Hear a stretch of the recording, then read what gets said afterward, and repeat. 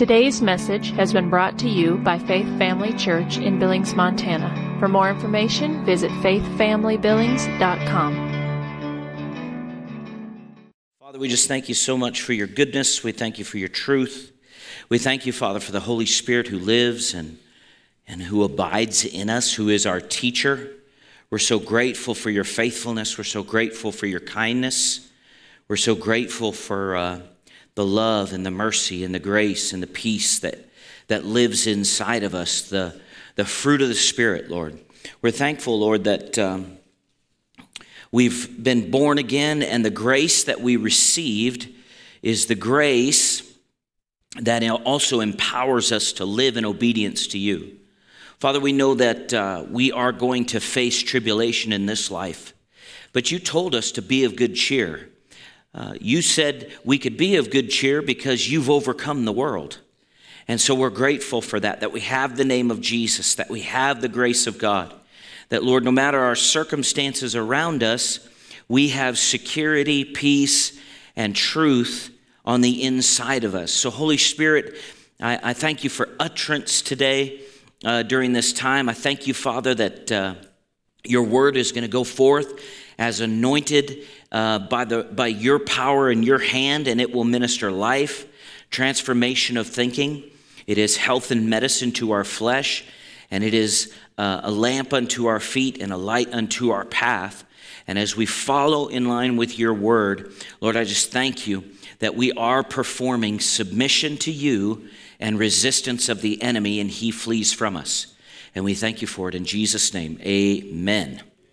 You know, the scripture says, and I love this passage of scripture, but it says, though the mountains fall into the sea, right?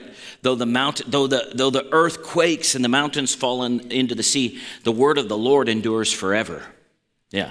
So when you're on the word, when you have yourself positioned on the word of God, and you're faithful to the word of God, and you are engaging with the word of God, you'll be blessed. Did you know that? Some of you still need to wake up.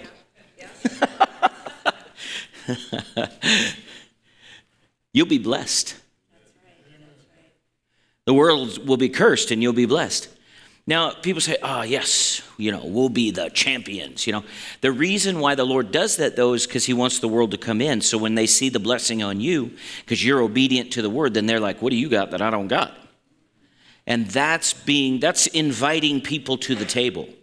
We quote that scripture sometimes, he prepares a table before me in the presence of my enemies. And it's like, people get this picture. I know I did years ago because I was just ignorant. But they get this picture of, me sitting at my table eating real good and laughing, ha, ha, ha. None of you enemies can have any of this. No, we're blessed at the table because we're to invite those in that are enemies to God and make them become father and son or father and daughter, right? And so when you have that mentality, see, sometimes people think this. People think that the world is at enmity with God, and they are in a sense, but it's not on God's side. All right. Through Christ, God has made peace with the world. Okay, we'll just do this. This will give you a picture and a thought that will kind of rattle the brains a little bit. God sent Jesus for the Jews and the Palestinians. Huh? Yeah, I know. All our little wrath of man wants to get in there and go, oh, this is not right. You know what I mean? And there is a point where obviously we need to defend ourselves. We don't need to just, we don't want to turn into the terrorist. Do you understand what I mean by that? So what I mean by that is this. If God had the opportunity, and he did, if God had the opportunity to talk to somebody who is involved in Hamas and lead them in repentance, would he do it? So is that our first thought? It better be. Amen. Praise the Lord. Glory to God. But see, if you have an eternal mindset, that won't be a problem for you. It's your flesh that gets hackled. You know what I mean by that? It's our flesh that gets hackled. Well, it's not right. We should defend those kids. Absolutely. People sometimes think, oh, you're a loving preacher. You don't believe that we should have, guns. And no, I totally believe we should have guns. Got one myself, right? Got to conceal and carry myself, right? I've gone through level 2 training. Actually, I beat Mark in a shootout. I know, that's ornery of me. I'm sorry. Yeah, he's like, let's go again. He was even talking trash to me on my last shot. I was like, I like this guy. I nailed that target, and he goes, you got ice in your veins. Anyway. I don't know. Maybe it's just time. It's a wake-up part of the session. But I totally believe it. I mean, I would never, if you've looked at some of the news media and stuff and some of the things that Hamas did to the Israeli women and children and things like that, of course, I would not hesitate to take up arms and defend in that situation. I would pray for my enemy first, because I don't, once the shots are fired, you can't get them back unless you raise them from the dead, which would be a unique battle scenario. I'm not going to lie. But I guess my point in that is this. My point in that is that we need to think gospel and eternity first. Like, we need to think in terms of salvation of the individual before we think of going the route of some of the natural things that we have to do in this world that won't be taking place when Christ is ruling and reigning. So Jesus made statements like this: you need to sell your cloak and buy a sword.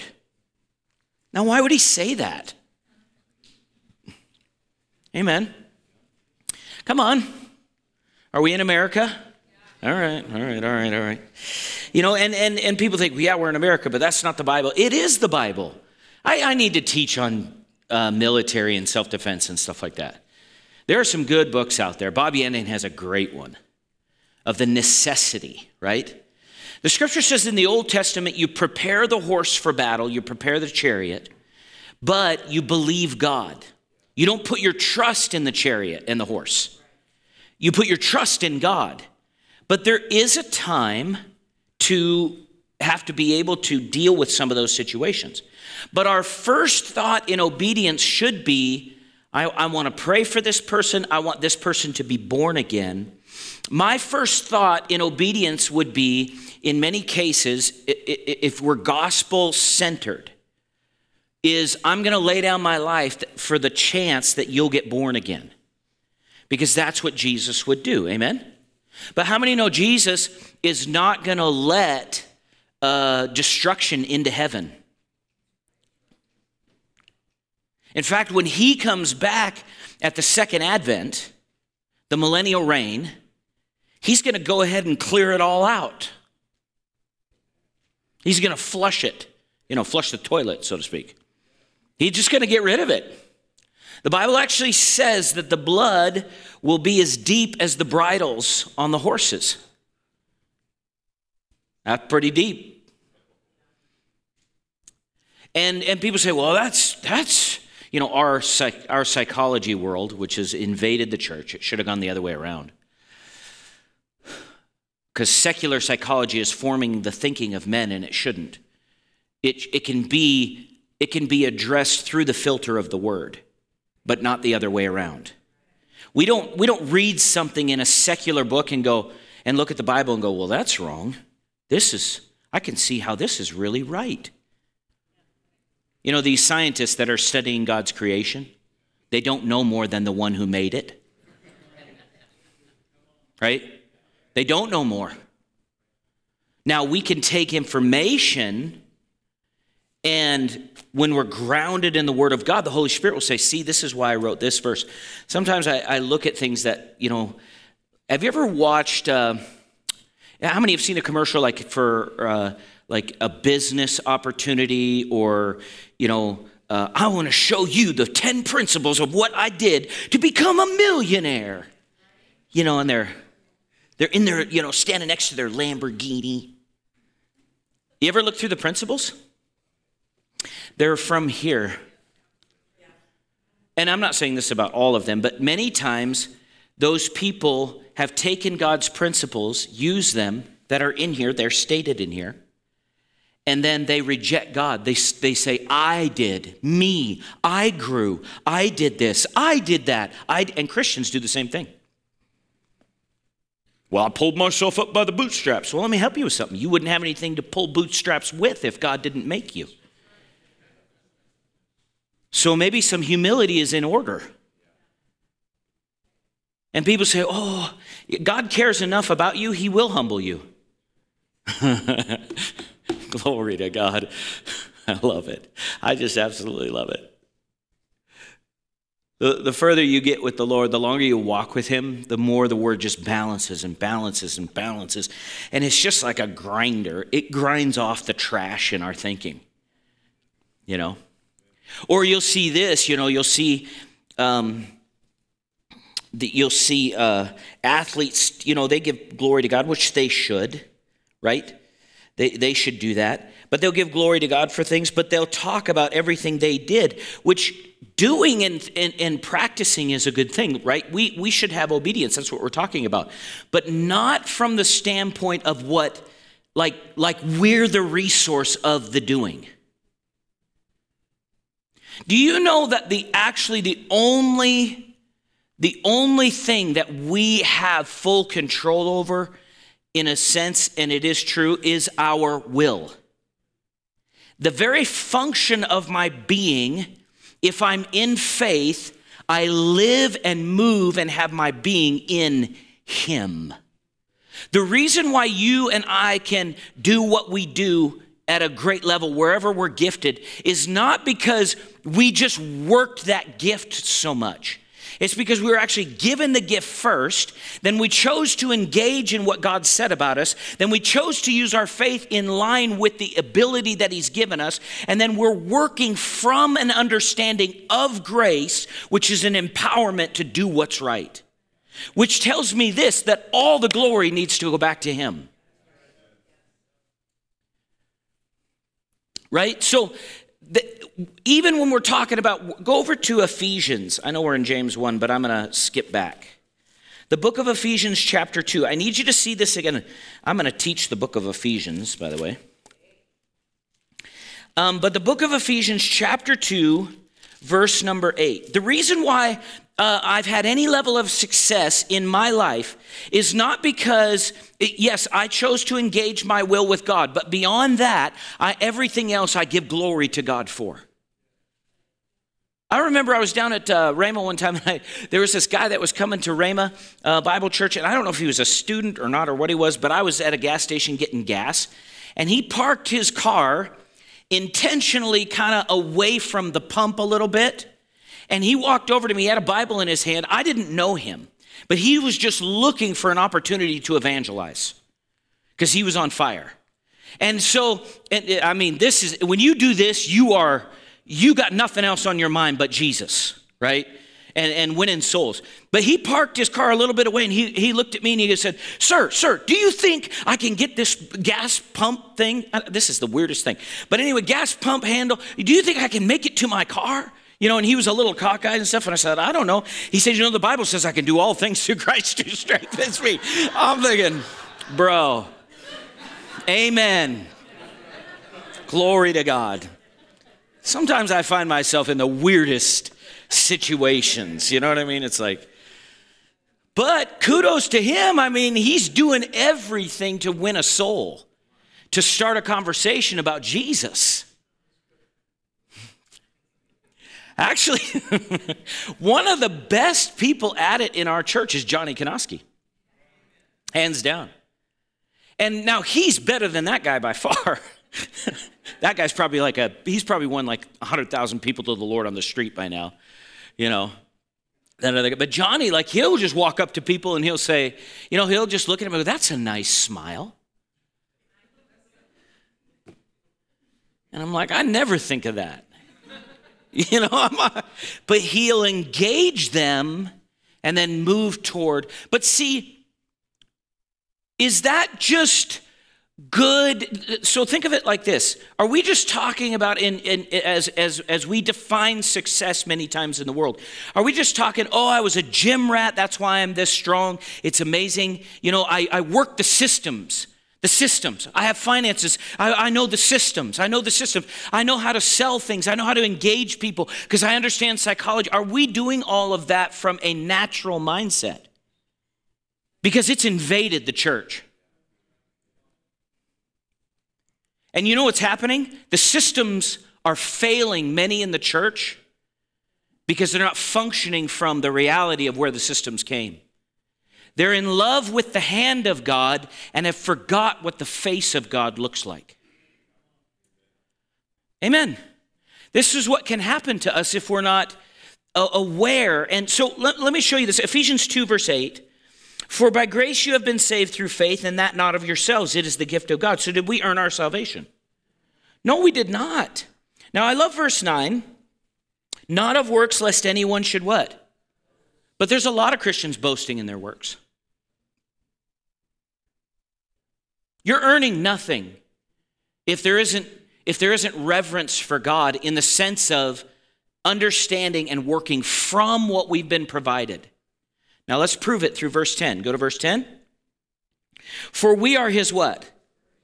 Created in Christ Jesus for which God prepared beforehand, that we should walk in them. We are his workmanship, created in Christ Jesus. Anything that we succeed at, that he led us to do, is he gets all the glory. Now, he gets all the glory to the point we take none.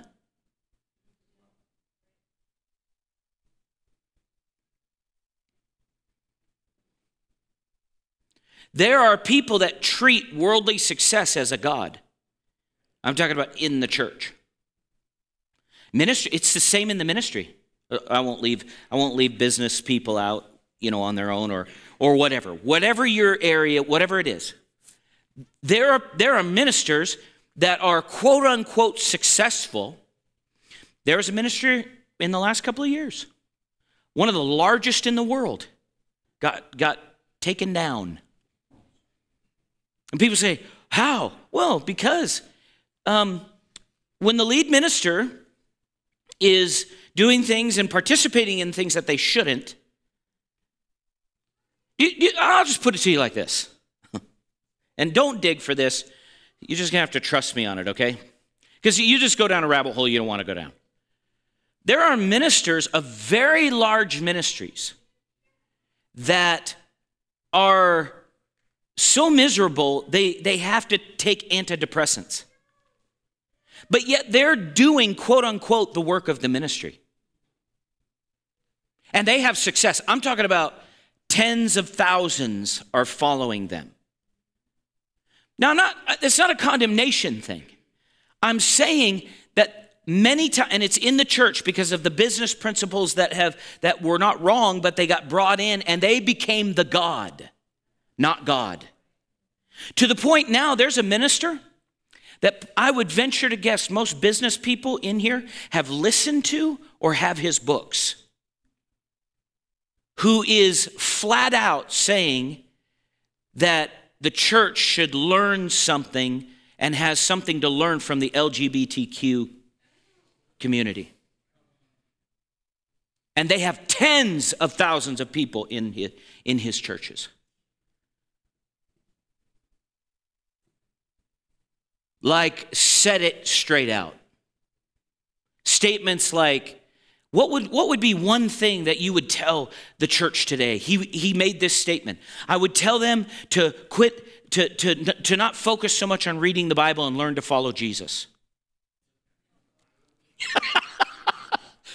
I mean, man, I might back up like 4 or 5 steps if somebody said that near me. You know what I mean? I would move away from. What's the problem? You're so successful, you think you're God. And you're no longer in obedience.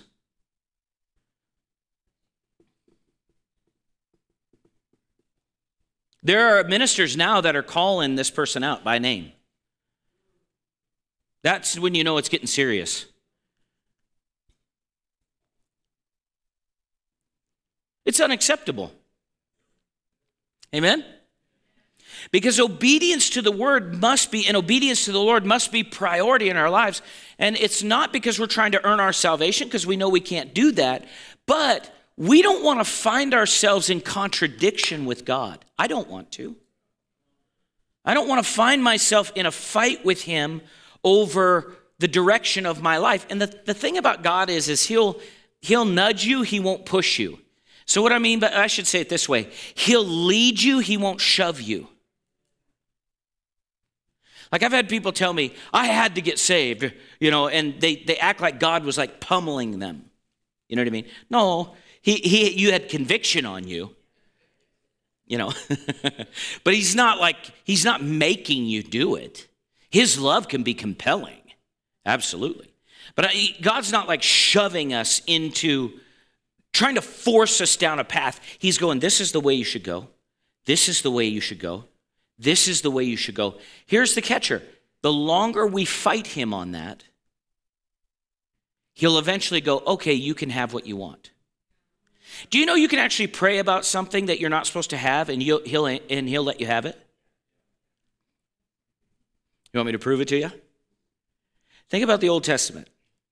Think about how Saul became king. That was not God's will for the children of Israel. He said that, I don't want that. I'm your king. And yet, he let them have a king. And did it cause problems? So is that God's fault? Right? So many times it's what? It's my disobedience that causes my problem. Amen. So sometimes in the listening of the grace message or the teaching of the grace message, people have had this mentality of, I'm under grace. I can do whatever I want. It doesn't matter. And I always say, go ahead and lie to your wife continually and see if it doesn't matter. Do it. Just practice it. To prove your doctrine. Go ahead and cheat your boss repeatedly. Lie to your subs, the subcontractors. Don't pay them what you said you were going to repeatedly. Or tell them you're going to pay them and then don't do it when you say. Just keep doing that. Right? Lie to your kids over and over and see what happens.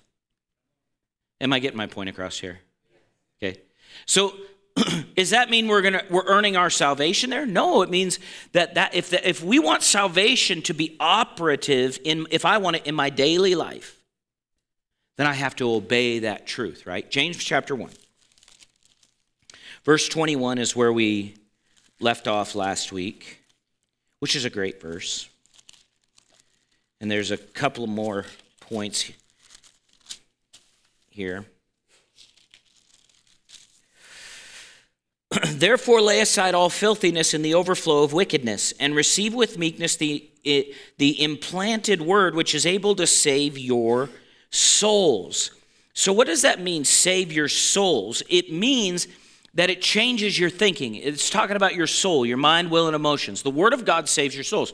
Your spirit was saved for eternally when you were born again, right? So what needs to change after that? Every single epistle deals with this issue. This is the common theme all the way through the epistles, okay?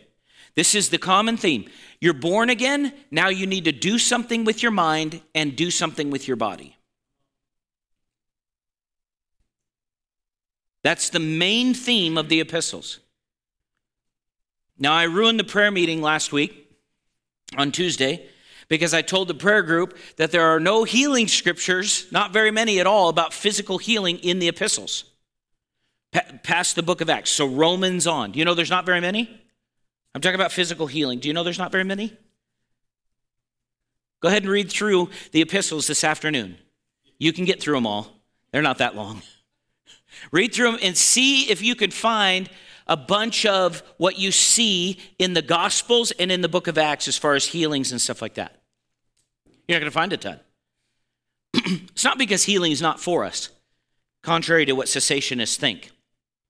It's because that subject was dealt with thoroughly. Now the Lord's saying we need to deal with this because this, as far as our mind and our body, directly affects that. I mean, scientifically, they have proven what the Word already knew. If you live in peace, how many know it's better for your internal organs? Right? Now, there are some natural things we should do, right? You shouldn't live on Twinkies. I know they last forever, but it won't work for you. Okay? You shouldn't live on McDonald's hamburgers. I know that they can, they don't burn, all of those things, but that's not going to mean it's going to do the same for you. Right? But a Twinkie every once in a while, if that's your thing, it's fine. I don't know why it's your thing, but if it is, go ahead. Right? But there's some natural things we can do, right? Keep moving. How many know that's a good idea? People say, I'm so out of shape, I don't know if I could work out. You can walk around your house for 10 minutes a day. You can walk down the street and back. And if you use your body, there's some natural principles there.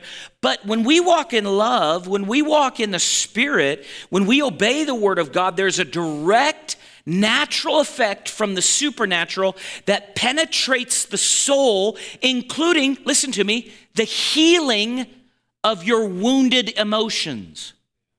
In other words, we live in a generation that is they said this to me, and it was, I'll share this testimony. Brother Haggard used to share this. He went to a church, he took a church on, that he was elected a pastor of in the Assemblies of God, and he talked about how he moved in, and then they got busy with some things, and they weren't able to be kind of around the church for about a week, and then they were finally at the house, and a lady showed up and wanted to talk with him because she had some trouble with another church member at their church, and he thought, okay, yeah, come on in, and because this is back in the day when, if this was the church, I would live right across the street. That used to be the parsonage for this church. So that was back in the day. The church provided housing for the pastor and all that stuff. And so he lived right, so this lady comes over and she said, now, I know you're the new pastor, but I wanted to tell you about something that happened with Sister so-and-so. And he always said so-and-so. Or he said Sister M and Brother S. He never said names. These people were long dead. He still didn't say names. He was just that way.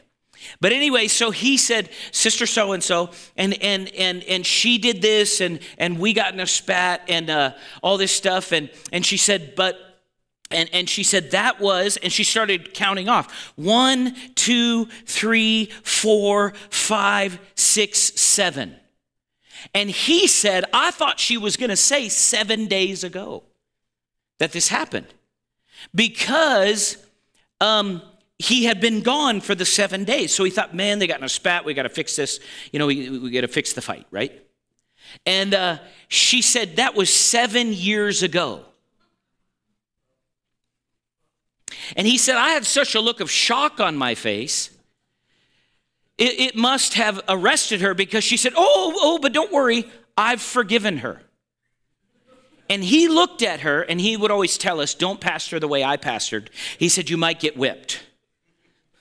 He looked at her and he said, you're a bald-faced liar. He said, if you'd have forgiven her, you'd have forgot about it and you wouldn't be talking about it anymore. Ooh-wee.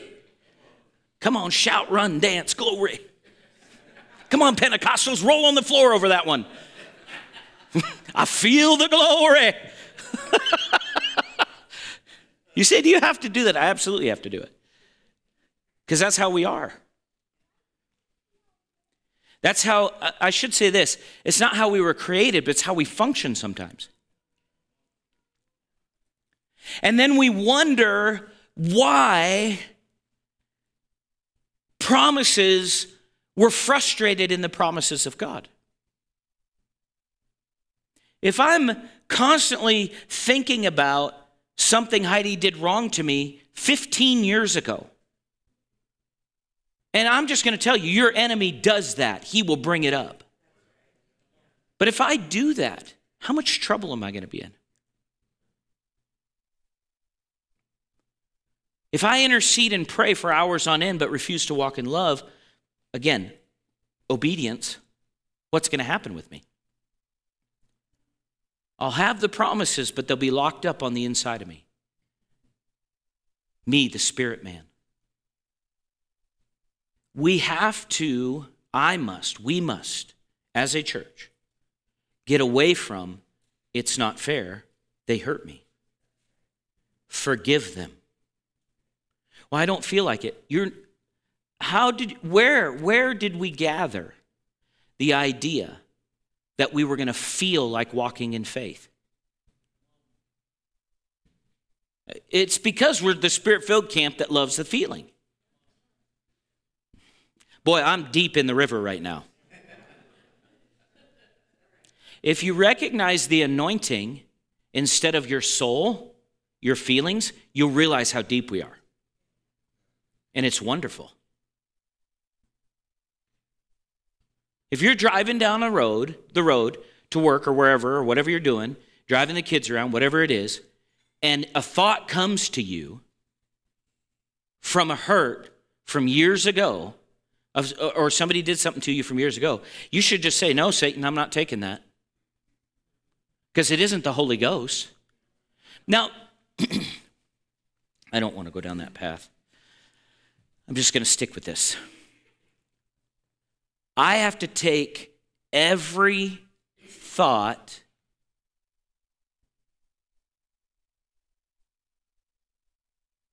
Now, if I hear that verse and I go, nobody can do that.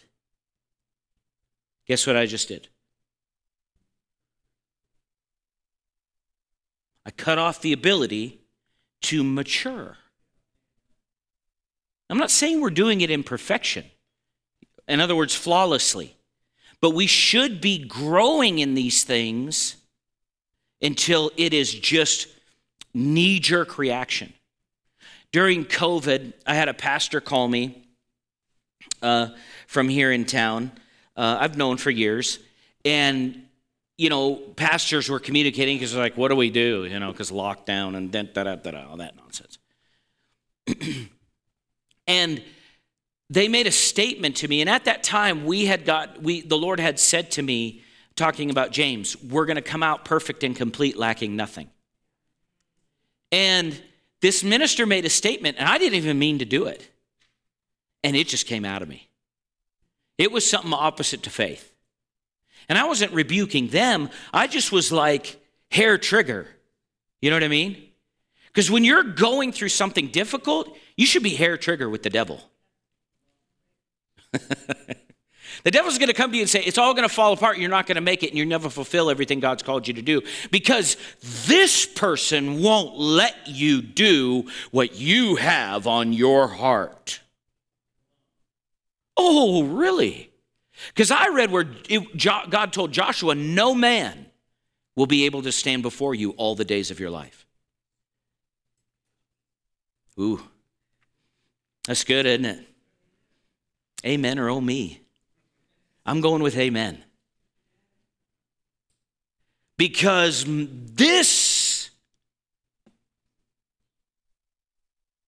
the enemy is so good. So this minister said something to me. He's so good at what he does. I should say that. If I leave it as the enemy is so good, that could leave a wrong impression. He's so good at what he does. He is good at deception. It's his nature.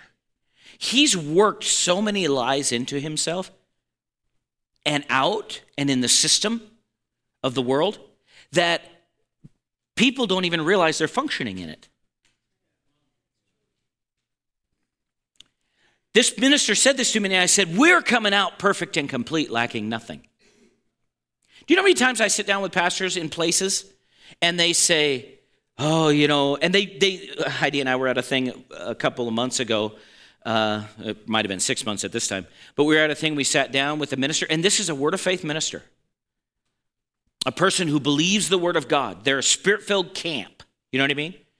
And they looked at us and said, yeah, you guys are probably going through it because of COVID too, and your numbers have gone down, huh? People haven't come back. And I just look at him and I say, no. My numbers went up during COVID.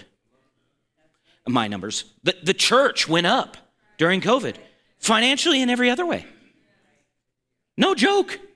In fact, some people came because other people closed. They were so upset with their church that they just left and came here, and they've been in the mud since. What do you mean? Slippery Creek Bank. They came in non-spirit filled, but they're spirit filled now. You know what I mean by that? They were born of the Spirit, but they hadn't been baptized in the Holy Ghost yet, but they're spirit-filled now. And it's addictive. It's like, whoa, yeah, this is awesome. Relationship beats religion any day. Hirelings run when the wolf comes.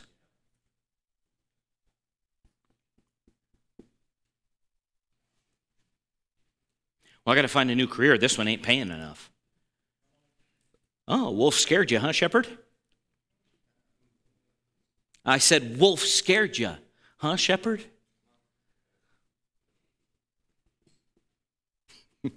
Glory to God. I love it. Faith is that way. It'll step out under the aching void with nothing underneath it but the Word of God. You know, John, I think it was John Wesley. It was one of those old boys. One of them was actually married to a witch and didn't know it. And still had revival.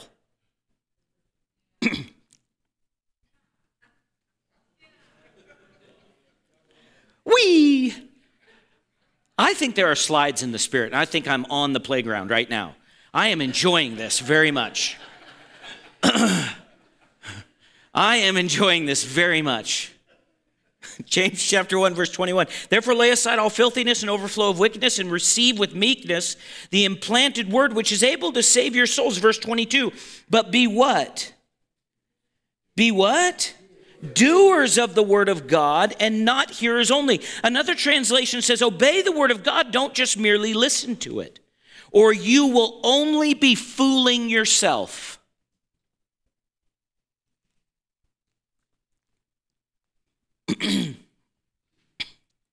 Okay, we'll do this exercise.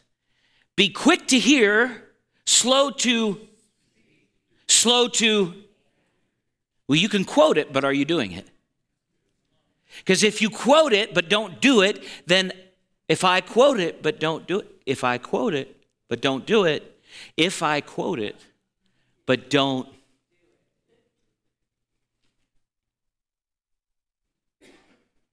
I did what? What does it say? Deceived? The devil deceived me. The devil deceived me. Who deceived me? Well, that's like the devil's best day. Did you see that? That guy just deceived himself. We're out of a job. Right? We won, yeah. We have the victory. Write that down. Report that back to headquarters. We're doing so well, this person is actually deceiving themselves now.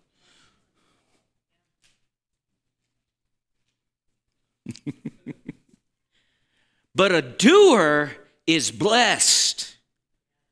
A hearer, a memorizer, but a not a doer is self-deceived. If I preach on forgiveness and have unforgiveness toward the congregation, do you think it'll affect my job and my thinking and my walk as a pastor? And the devil actually gets what he wants without even needing to do anything to me, per se. So, what do we see here? We see the importance of obedience being a doer of the word of God. Obedience prevents deception in our lives as believers. It is reasonable to conclude from this verse that if we do not obey what we hear and study steady problems will remain in our lives through deception.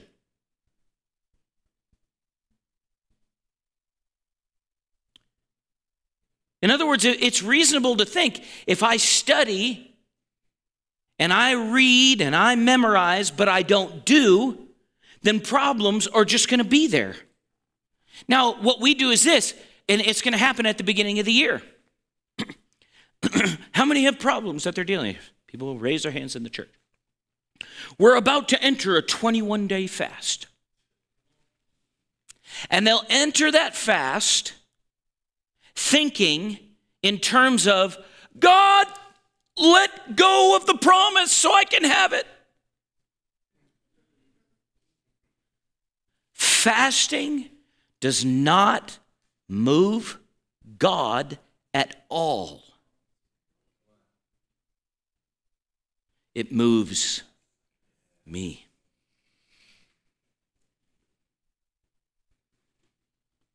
Well, I went on that 21-day fast. What happened? I lost 21 pounds. There's a whole nother teaching right there. People go on fast just to lose weight. Anyway, all right, I'm moving on. I'm not going to even go there. I'm not going to even go there. I lost it, but did your life change? I lost 21 pounds. Did God, what happened? No, I still have all those problems that I had before.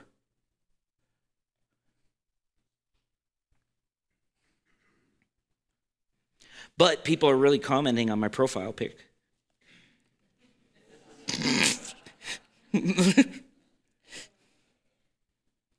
All right. Hearing is important because faith comes by hearing. But unless hearing is followed by obedience, the consequences can be tragic. In the parable of the two builders found in Matthew 7, verse 24 through 27, Jesus emphasized the difference between hearers who acted upon what they heard and those who did nothing with what they heard.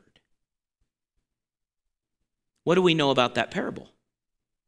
We know that those who heard and did were built upon a what? Rock. Did the storm come? Wait a minute, the storm came and you obeyed the word? But what happened? The storm blew by and your house was still standing. My favorite version of this is in Luke. But what happened to the person that heard and didn't do?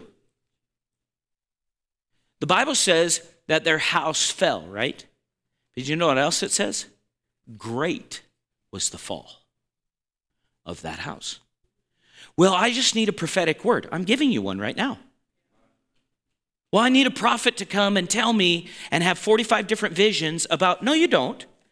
Envision yourself doing this. There's more than 45 visions right here. Are you against the prophet? No. I have a prophetic meeting scheduled for 2024 already. I have a prophet coming. And it's not Leanne. She's coming too, but it's not her. I would say prophetess if it was her. Because, gender is important. It's a little dig, So obedience being a doer. A doer. Say it with me. I am a doer, not just a hearer. Therefore, the blessing that I have in Christ Jesus according to Ephesians 1, verse 3, manifests in my soul, my body, and my natural life. Because I'm a doer.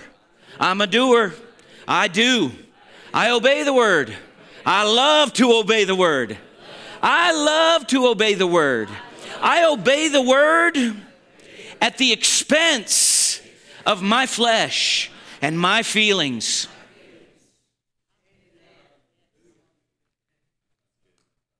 I love the word of faith. I love where I was trained. Oh, I'm so grateful I went to Rhema. I know there's 100,000 YouTube channels that make fun of him. I don't care.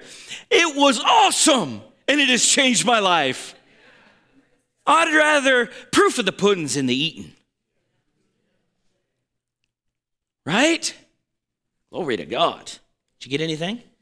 Father, we thank you for this morning. We thank you for your goodness. Lord, we're doers. We're not hearers only. We're going to obey you in Jesus' name. Amen. Thank you for taking the time to listen today.